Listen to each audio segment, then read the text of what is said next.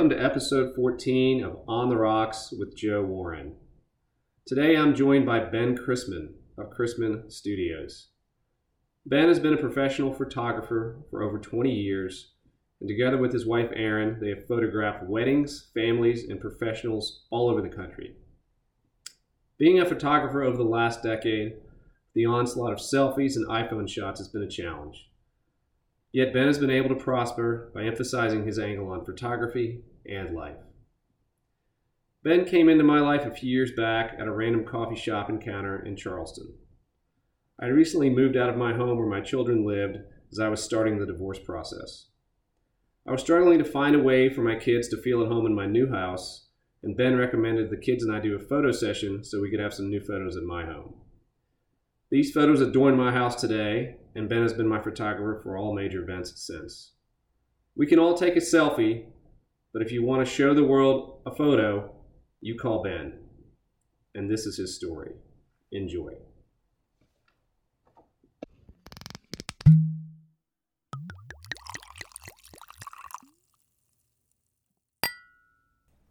Where do you think the artistic nature came from? My mom was an art teacher.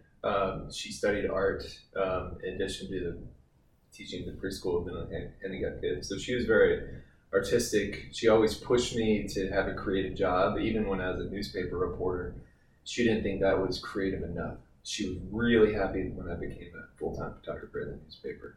My aunt was a wedding photographer. My other grandmother was a painter. So I have a lot of that in me. My grandfather was also an entrepreneur. He always had his own businesses. He had a Christmas popcorn company. So I have a little bit of that entrepreneurship from him. And then the rest is artistic from everyone else. What did your dad say about photography? He loved it. Dad didn't. Dad was supportive of anything I did.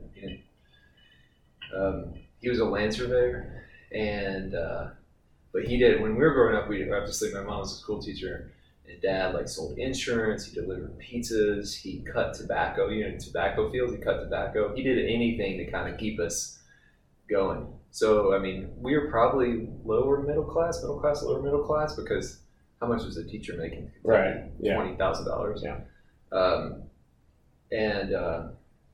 So they did a good job of never showing. We never knew that we didn't have a lot of money. Yeah. No, I was just going to say I get it. It's funny that meeting you at that coffee shop, and I was living in your neighborhood, and you and another friend of mine, Charles, who's from Kentucky as well, who I met in D.C. when I moved there. It's funny when you start to run into people from Kentucky in different parts of the country. They're all really good people. Yeah. They're very nice, genuine, kind of. I don't know how to put it. I don't want to say conservative, but just normal. Salt to the earth. Normal. Yeah. They're not wild and crazy. They're maybe a little bit. I admire a lot of my friends that stayed in Kentucky because they have they have such a simple life. We had so much stuff to our lives, and so that's one of the things I think that's brought you and I together as friends is that sort of middle America background where you're grateful for a baseball glove. Yeah, I think it's a good mix of Southern hospitality but Midwest kind of work ethic. Well, but you obviously, so you went to New Mexico, you said, and then where'd you go after that? Well, I went to high school and college in New Mexico, and then after college, I studied photojournalism, and so I went straight into newspapers in New Mexico. Yeah. When I was about 25, after Mom died, I just called my dad one day and I was like, hey, I'm going to move to California. He said, okay. He did the same thing when he was his age. And I moved to San Diego. And I lasted there about 5 months, 6 months. Just kind of lived on credit cards. Expensive. Yeah. I lived in my friend's living room. He literally had put up a curtain in his living room in Del Mar, San Diego. And I worked at a photo lab. And it was really fun. I dated a girl. We went out every night, went to concerts. It was a great time. And then my boss at the newspaper where I was working quit and moved back to Bentonville, Arkansas. So they asked me to come back and have my job back. And so I took it. I just went right back to the newspaper I was at, and I worked another 2 years there. What kind of newspaper were we talking about? A local? Yeah, it's placed in Farmington, New Mexico. Covered the Four Corners area of New Mexico. And what kind of stories are you covering? Well, I was one of the 2 photographers, so I would cover, about 6 or 7 assignments a day. And whether it's, what they call spot news, where I'm driving around and just looking for a kid playing in a park, or a kid murdering his parents, which happened a lot there. It was a really disturbing place to work, and it's very close to the Navajo's reservation, so there was a lot of racism there, a lot of violence, and then I would go shoot a high school basketball game at the end of the night. So it was just like every day was. And back then it was film, so I would go and have to process 20 rolls of film at the end of the day and get them photos for A1 and the B1 and whatever they needed for every story. You've obviously, as you mentioned, had some education in photography and journalism.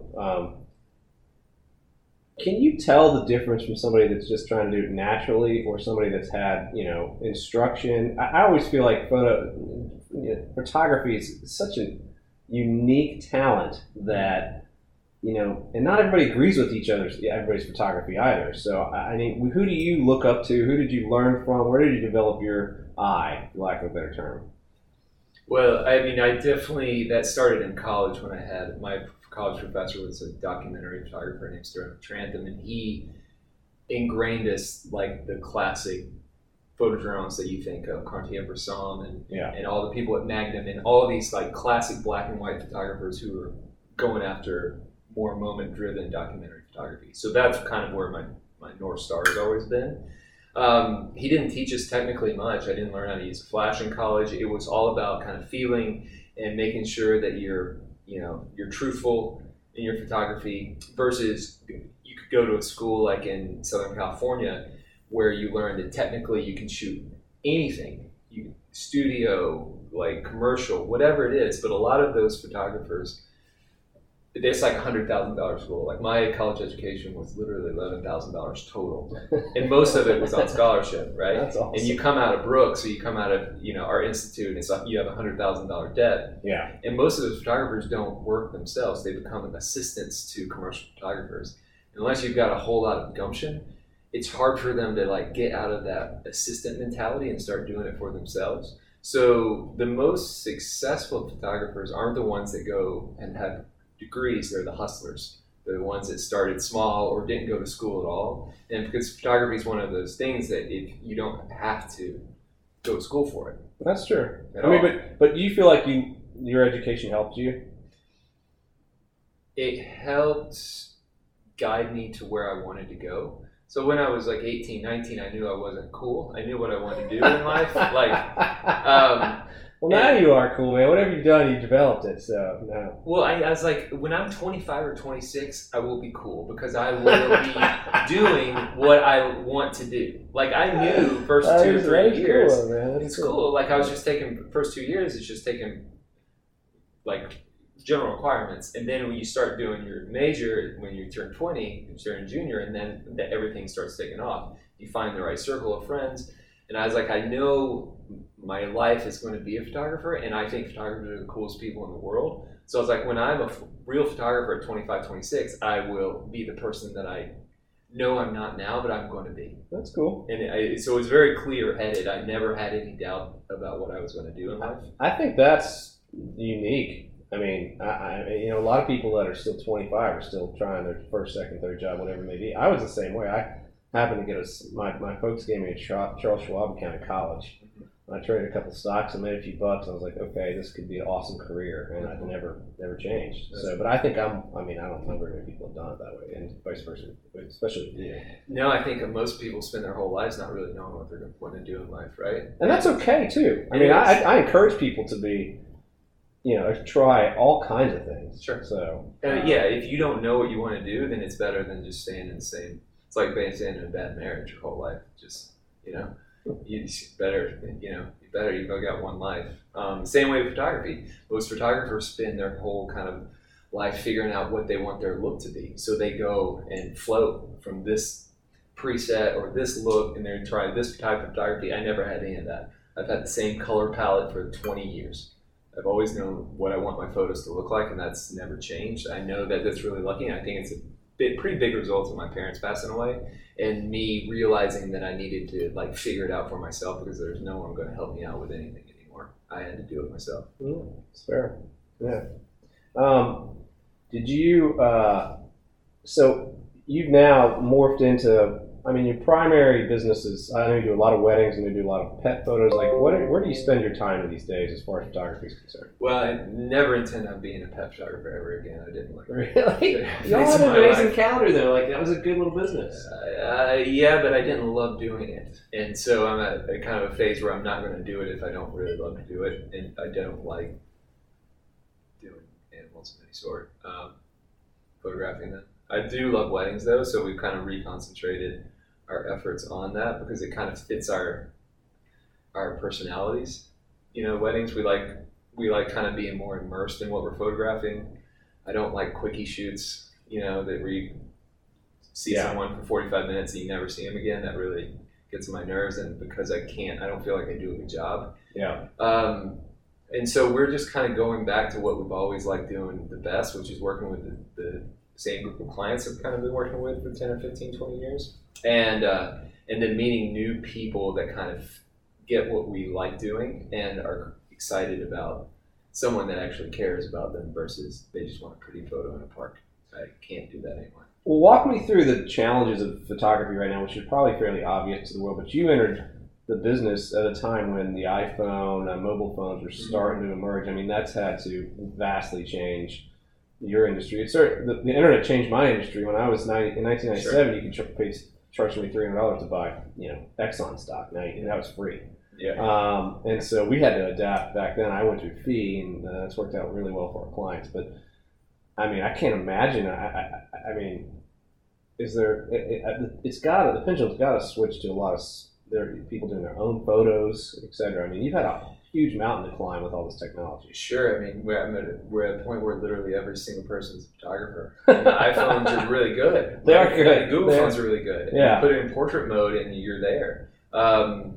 The market has definitely gotten more high end. Like, I mean, we don't have any clients that don't really value photography at this point. Our clients are pretty visually literate and they know they can't do everything, and most importantly, they can't be in the photo if they're taking it. Yeah, sure. So our clients are people who care about their families a lot and they want to be in the pictures. They just don't want to be the person taking the photo all the time. And they want something that kind of shows who their family really is and not just the pretty picture in the park. Yeah. Because honestly, iPhone can do that in so many ways now. You just got to get someone else to take the picture. Yeah. So yeah, it's changed a lot. It's really, especially with the last couple of years with the pandemic, that's really changed things for photographers a lot. But I think it's also made people kind of value what is important in their lives. So like all the weddings we booked, for instance, in the last 6 months, every single person has added video.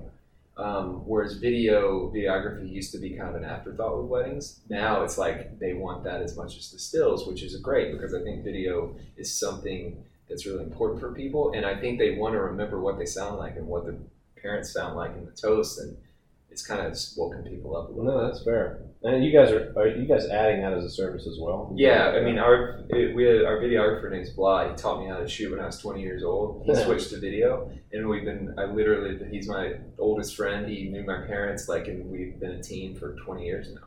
So he filmed our wedding. So all the big weddings we shoot now, Blah's going, which is great. So you've seen a ton of weddings. You've probably done so many weddings that you've seen the flip side of weddings too. Like, have you ever had a client that's you've worked with on 2 weddings?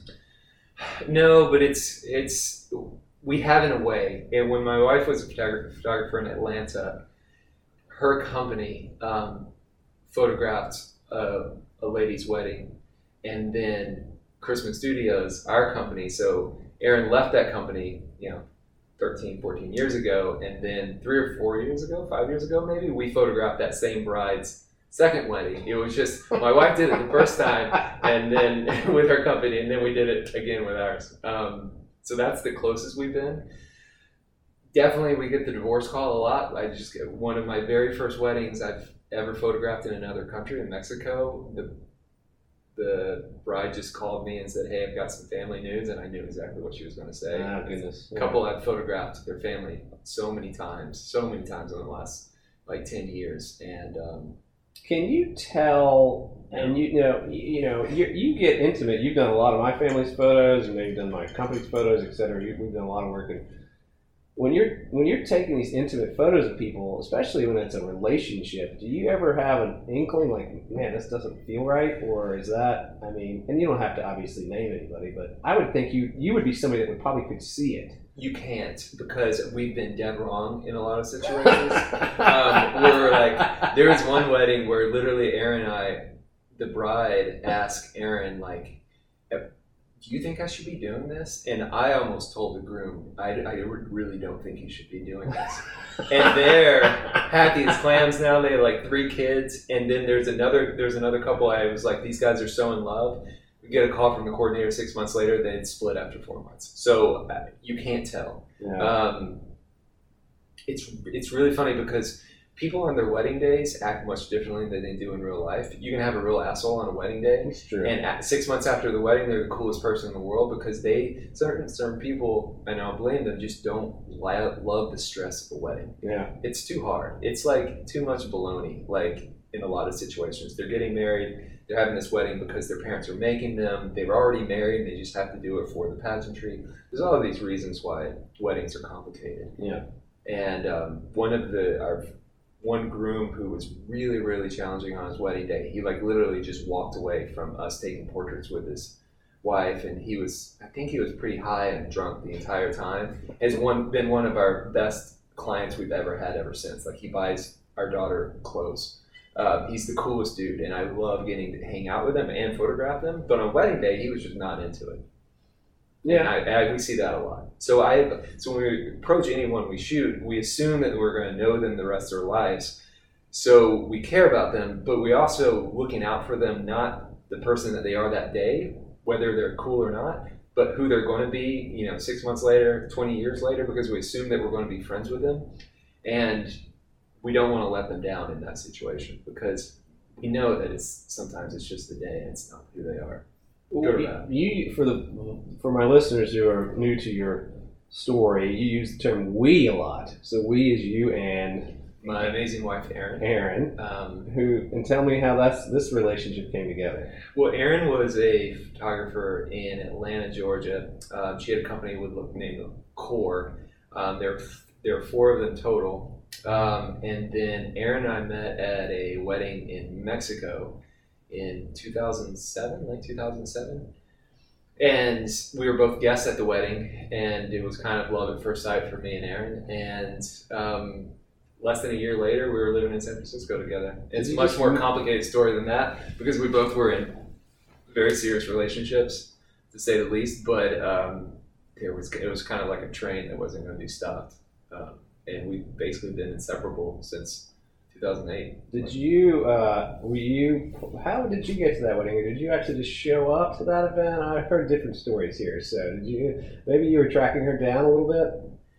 Well, I knew that my friend who was getting married, who I'd never met before, I volunteered to shoot his wedding. He said, "No, our other friend's going to shoot it, but you can come if you want." I was like, "Okay, I'm going to come." And it was it was a wedding photographer's wedding. So it was like the crew, like everyone was there. Funny. And I was not that well known then. I was kind of a nobody from New Mexico. And so I wanted to be in that game. That's cool. To say the least. Yeah. What have you learned from Erin and her skills with photography over the years? Erin's amazingly empathetic, and she reads people really well, and she pays attention to them, and she's really good at understanding the family dynamics way more than I am. Like, she really studies people. She knows everyone's name. She gets the relationships, whereas I'm kind of a little bit more unfocused with that, and I'm more visual, and she is a little bit more thoughtful in a lot of ways, and she kind of keeps me balanced. A lot of times I can't remember people's names, and she knows exactly who they are. She remembers almost everyone's wedding date dating back 10 years. She remembers everything. And so she definitely brings a kind of the more humanistic, like thoughtful, side of us. You don't see a lot of couples that work together and have so much time together. It seems like you guys gel very uniquely. Yeah, it's because she puts up with me really well. She Okay. I mean, she does, honestly, because I'm kind of the more moody, hard to. You are a deal little with. moody, buddy. I've seen that on the tennis court a few times. Well, you know, I'm a Scorpio, so I'm super passionate about whatever I do, and so that can lead to me being kind of an asshole a lot of times. And she's learned that I forget things really easily. So I could get mad at something that's nobody's fault but my own, but then just completely forget about it, you know, in 2 hours. And to me, it doesn't matter. Like, it's just gone. And to her, she's realized that I'm so forgetful that I don't care. Like, she just has learned to just say, "Oh, Ben's just being an idiot," and she doesn't yell at me, which is great. What do you, switching gears slightly, where's photography going for you in the future? I mean, it sounds like you've kind of mastered a couple areas. I mean, you know, I've had a lot of executives and owners of companies like yourself on here. We always talk about that stage of life where you're kind of, I don't want to say complacent, but you don't know exactly where you're going next, and who do you get motivated by? Who do you spend your time with? So I know you've built a successful practice. You've got, you know, many clients you work with, but are you going to change your style, your content? You're going to go in a different direction? Do you see any opportunities like that? I mean, when we moved to Charleston from San Francisco, we intentionally built up this portrait studio that was local based, just so we wouldn't be on the airplane all the time, because we had our daughter Roxy. Yeah. That experience of building a traditional portrait studio, I learned a lot. We did it for 3.5, 4 years before, and then we closed it down in the middle of COVID. And it was really, really helpful because it kept us home, kept us near Roxy. But to do that business well, it takes a different personality than I have. And so when COVID hit and we kind of had this realization of what do we want to do with the rest of our lives, it hit us that we didn't want to do that anymore. Yeah. Because it's a business where you photograph several hundred people a year, and I really only want to photograph, 50 people a year, 50 shoots, right? So luckily we were able to get out of our lease. We got out of that business. We shut it down completely, but we've been running Chrisman Studios since 2005. So we revamped our website, and we jumped full in to Chrisman Studios again, and we just reached out to all our past clients. And one of the things that I learned, with business is 3 ways to grow a business, and one of them is to get your clients to use you more often. And we weren't doing that. Yeah, because we were just shooting weddings. Yeah. And we just reached out to them and said that they all had families. We love photographing families the way we do it. And so I just started getting on airplanes, and with Aaron, we just started photographing families like all over the place. Mm-hmm. And people, like, I have a friend I played tennis with named Peter, and he just can't believe that anyone put me on an airplane to go photograph their family. And that happens all the time. Like, I was just in Maine and North Carolina, and that's just our business, because these people really they get what we do, and they know that we're care, and we're never going to take advantage of them. We're going to give them something that they hopefully can't get anywhere else. Yeah. And I love that. I mean, that's why I'm a photographer, is to be able to give that to people. Well, I can attest. I mean, you guys, you caught me when I was kind of becoming single and getting divorced. I guess Lex and JB were 2 and 4 at the time. We have pictures of you guys. I mean, pictures that you've taken of us all over my house from multiple events. And I didn't think about it at the time. I mean, I think as a guy, especially as a single guy with kids, you don't. There's no chalk book. Nobody tells you exactly how to raise them. You're kind of on your own, and and you don't think about the fact, well, I should probably grab some photos here because they're going to be 6 and 7 in no time. I mean, my daughter just turned 5, so I could see it now. And you, I mean, it sounds like you've tried to re-engage with clients every few years to do, children as they grow and have more of a collage of photos that they can go back on. Yeah, and that's like one of the best things about my job is I get to kind of grow. I get to grow older with our friends who have kids, and like you and I, our daughters are the exact same age. Yeah. Like, I've gotten to see Lexi grow up. Yeah. Which is really cool, and to see that progression is what you want to do as a photographer, because you want to see that real life, or at least I do. So I've gotten to a point now where and that's what, in the middle of COVID, it kind of hit us. Like, what we're good at is getting to know people and being a part of their lives. So there's so many couples where we started with their engagement session, and we photographed their wedding, and we photographed their headshots, and then we photograph all the kids, and then we go on vacation with them, all these types of things. And we're like, that's what we need to do. Why are we trying to photograph 500 new people a year when we really love 50 families? And that's a lot of time too. I mean, I know how much effort you put in after the production of our photos that you've done took many hours, many days. Yeah, and that was like the kind of more old school style. I mean, basically what I've been doing the last few weeks is like I flew to Maine, I photographed this one family for like 24 hours, and then I was in San Francisco a couple weeks ago. I photographed one family, an extended family, for 3 days straight. I was just in North Carolina photographing the Hatton family. I photograph every year. I spent 2 full days with them. And so they get a lot more photos, but the results are better because I really get absorbed in what the kids are doing. So it's not a transactional shoot at all. It's like I'm just playing with the kids. I don't even don't tell them they're having a photo taken. Just say someone's going to come play with the kids. So that's what I do. What about you in photos? Do you like that's people? Harder. I mean, I have taken a few photos over the years of you, and you don't receive them well. I don't. No, it's hard, especially if I have to pose. So I probably definitely give off the don't pose for me vibe because I hate being posed myself. You gotta change that, man. Like that's gotta be tough, though. It is. If you catch me in a candid moment, I don't have to pose for you. I'm great. I don't mind being photographed. But if you make me smile, or especially the video, I really don't like being on video. Videos forever.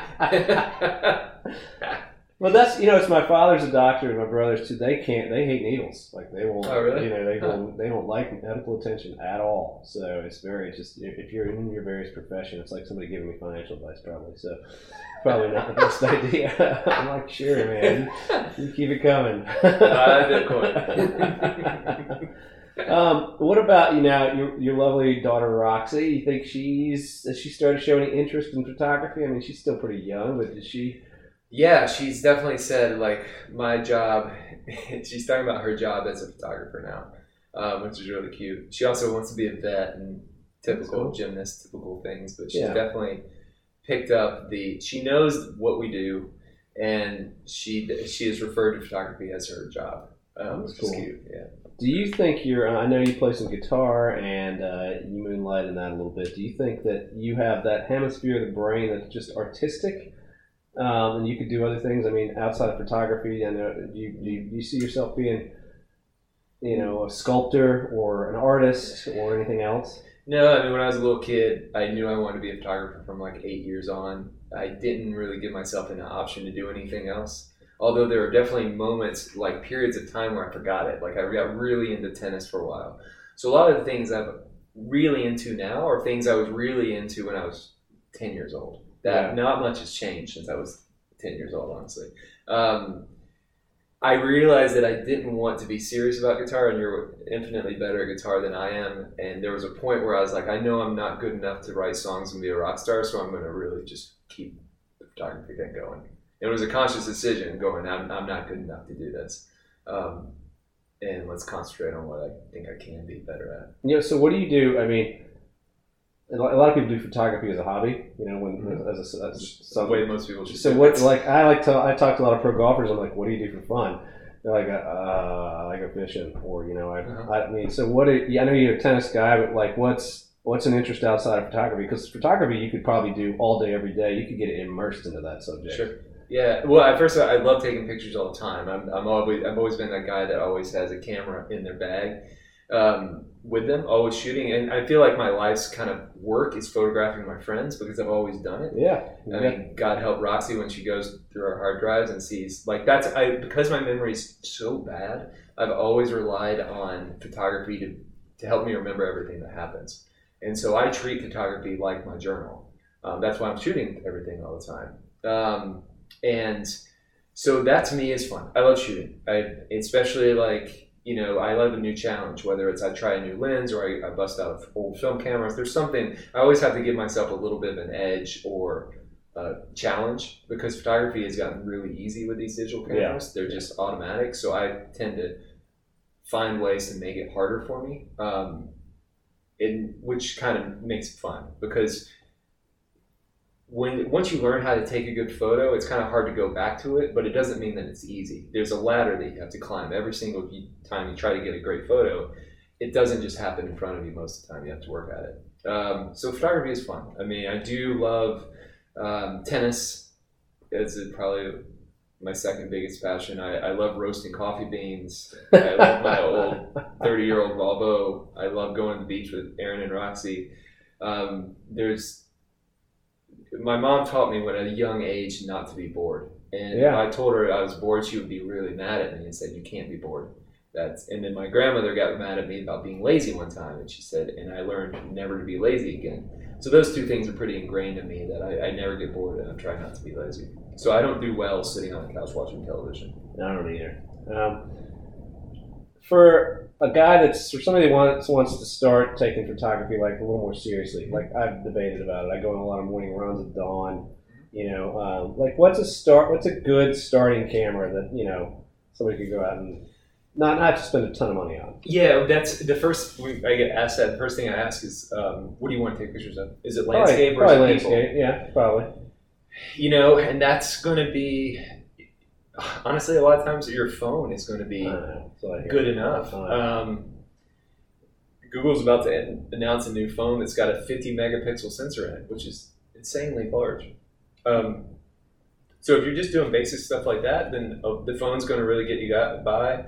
Honestly, all digital cameras are good now. It just depends on how big of a camera you're willing to take around with you, which is why I tend to work with really small cameras. And because I always want one on me, and I'm not going to carry a big ass camera everywhere I go. So I choose smaller cameras, smaller lenses, because it's a lifestyle choice for me.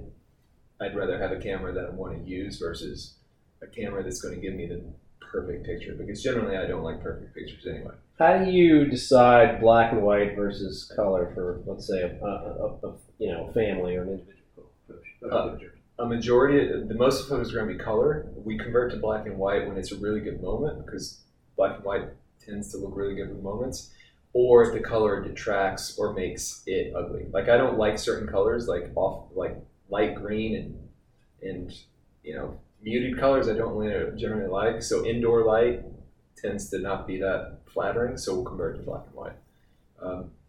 But generally I'll keep it color, because especially with families. I mean, families like color photos because they want their family to be happy. Black and white tends to be a lot more subdued and sad. Not sad, but moody. And parents just want happy kids, so generally color fits better for that. Last good question I have for you is, since you don't really like to pose and you have to deal with a lot of people that probably feel the same way, what is a great tactic to get somebody to be smiling, engaged, etc.? I mean, you have to come up with some sort of tricks for your subjects. Well, if it's like if it's one person, like a headshot, I talk to them. I ask them, like, what are 3 words that describe you right now? Like, what are you passionate about? Describe yourself to me. Like, and they'll have to think about, am I gregarious? I'm, solemn, or whatever it is. And they have to dig deep, and they've got to feel those adjectives, and then they've got to shoot those adjectives out their eyeballs, because the photos come from it's your eyes and your hands that are the expressive part. So they've got to feel it first, and you've got to be able to want to photograph someone from the inside out, not just what they look like. So they've got to feel it. And any good portrait photographer doesn't just stick someone up against the backdrop and say, "Here, this is whatever it is." You've got to kind of pull it out of them. Because a lot of times, if you're doing moment-driven photography, then you tend to want to become a little bit more invisible and step back and let that moment happen. Yeah. But if you're taking a portrait, I feel like it's a collaborative effort. So you got to make them feel comfortable. The first thing you got to do is get over your own insecurities, because if you're insecure, then people are going to feel that and read that, and they're never going to give you the confidence that. You mean as a photographer? As a photographer, you got to get over your own self before you can be completely present with someone in front of you. So if you got insecurities and you're letting them show, then it's gonna screw everything up. So you got to get over yourself first, and then you got to be present enough to say, hey, that's when the empathy comes in. You've got to really feel what it's like to be them, and you got to ask them questions. Everyone wants to be seen, and they generally want to like talking about themselves, right? Well, that's why this podcast is born. Everybody loves talking about themselves. So we're on like edition 14. People love to talk about themselves. You start asking questions. So. Totally. I know. It's perfect. And you're good at that. So you just ask them questions and you get them to open up. And it's generally the little seconds between the photos they think are going to be the good ones or the good ones where they kind of open up or their eyes light up or there's some sort of feeling that kind of transcends just the typical photo that you're trying to take. Well, now I know that next time when I'm starting to take a couple snapshots of you, even though you're not gonna, go deep. I'll bring out the emotion. So I do like asking people like really crazy questions though, like or say if someone's 50 years old, I ask them, what would you tell your 21-year-old self again if you had to do it all again? Generally, like I'm actually curious and I want to know because I'm 44 now, but I mean, you were the same age, but we probably don't feel our age. We probably feel like we're in our early 20s, right? And I still feel like I have a lot to learn. And so I like asking people questions because I always want to be the dumb person in the room. I want to be the person that's learning. I don't want to be the person people are asking, like, how you do this. I don't know how to do this shit. I just know how to take pictures and everything else. I'm open to learning, And so that's the mentality I kind of approach. Anytime I'm in a room with somebody, I'm always happy to be the person that knows the least because I feel like I can. Well, I think that's being a little self-deprecating. I mean, you know a lot about everything, but no, I mean, I appreciate the fact, like, it's, who you spend your time with, who you learn from is an important part of. That's why I've enjoyed these conversations. I've learned so much in the last year and a half of talking to people from all walks of life about stuff I had no idea about. I mean, I just knew they were interesting, and so, and that's. I agree with you. So, as you know, the title of this is On the Rocks. What do you think the biggest obstacle was in your life, or maybe two, that you had to overcome to get to where you are today? It's funny. So I will ask people that too. I'll just say, what was the defining moment in your life that made you who you are? And definitely for me, it was my parents dying. Yeah. Because when mom died, I still had dad to kind of back me up, right? And he was my best friend. And then when dad died, I went down hard. Yeah. Like I was severely depressed, almost suicidal for about 6 months, because I was like, I lost my two best friends, and I was really close to my parents. But it also made me kind of buck up and realize that I had no support staff. Like all my grandparents are passed away. Like my family is very kind of strewn all over the place. I had no one to help. I had no one to help me, and I was the oldest in my family. So that really drove me to do exactly what I wanted to do, and I didn't care. I was just like, I'm literally going to do what I want to do. I ended up going to Asia. I was going to be a war photographer. I made these big choices that have really helped me out. And before my parents died, I was okay. I did okay. And then after my parents died, all these things started happening for me. And I swear it was them pulling strings from wherever they are, because I got super lucky all the time. All these things opened up for me. And I know that I was doing the same stuff. I just think it was them saying, "Hey, we're going to help you out." Yeah. And so when we have clients that their parents die now, and eventually this is going to happen to Roxy, and it'll happen there, and I understand what they're going through, and I understand loss a little bit, maybe better than someone who has all their parents and grandparents and friends, Yeah.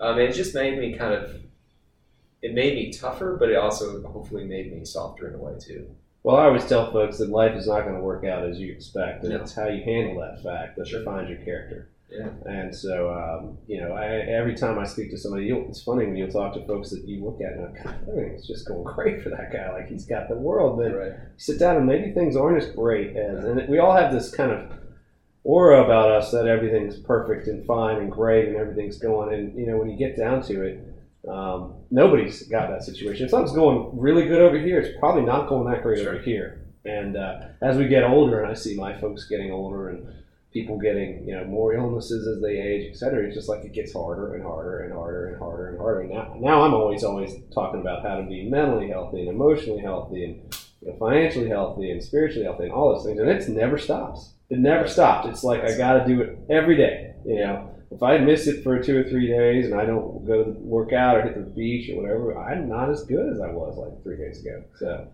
I think it's remarkable that you've been able to build your name so successfully in this business, overcome such a monumental experience, find the woman that you love so much and have a beautiful kid with, take intimate photos of those like me.